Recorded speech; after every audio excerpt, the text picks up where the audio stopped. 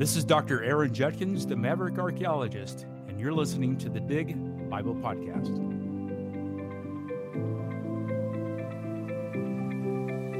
Just like the ancient Egyptians and other cultures, look to the stars, even the Mayans. I talk about these cultures, other cultures in the book, because I wanted to give a wide swath and give you a good foundation to understanding Gobekli Tepe, and so I compare it with other ancient civilizations that had advanced knowledge, and one of these is astronomy. But if you look at the four brightest stars in the zodiac, they're Regulus, Leo the lion, is Antares, in the eagle or the serpent holder, it's formaldehyde in Aquarius, the man, and then Aldebaran in Taurus, the bull.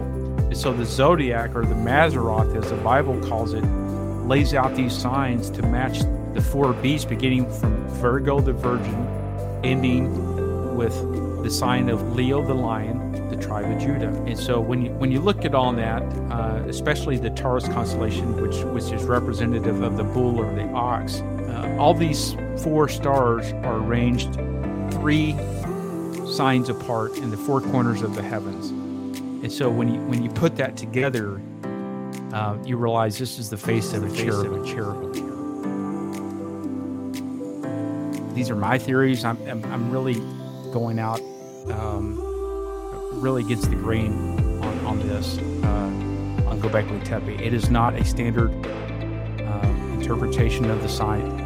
It is really a 180, and I think it is really one of the first answers from a biblical perspective of Gobekli Tepe, for sure. But it definitely it challenges the status quo, and that's why they call me the Maverick Archeologist.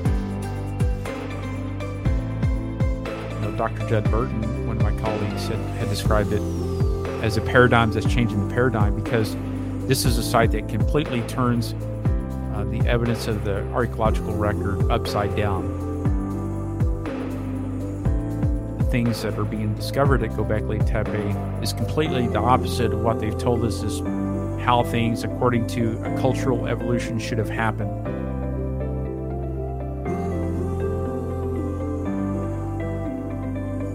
The beauty of archaeology, it's a gift under the sands of time, waiting to be revealed.